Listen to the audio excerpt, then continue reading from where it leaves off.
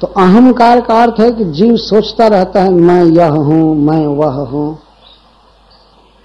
वो कुछ न कुछ विचार करता है, मैं ये देह हूं, और देह के अनुसार सोचता है मैं इस गांव का हूं, मैं वहां का हूं, मेरा ये कर्तव्य है, मेरा वो कर्तव्य है। इसको अहंकार कहते हैं।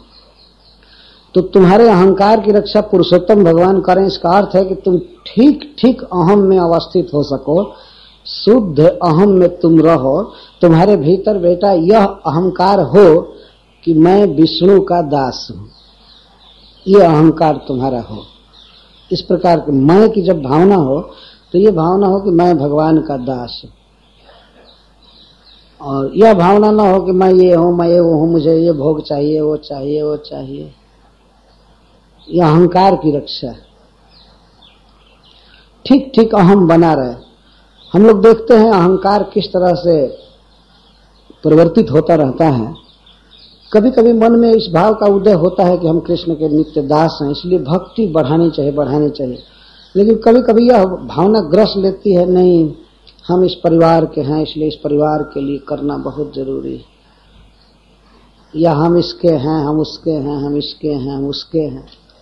भगवान कृष्ण गीता में कहते हैं ममैव अंशो जीव लोके जीवभूत सनातन, जीव मेरा ही अंश है और किसी का नहीं है। मम एव अंश, मेरा अंश है, दूसरे का नहीं।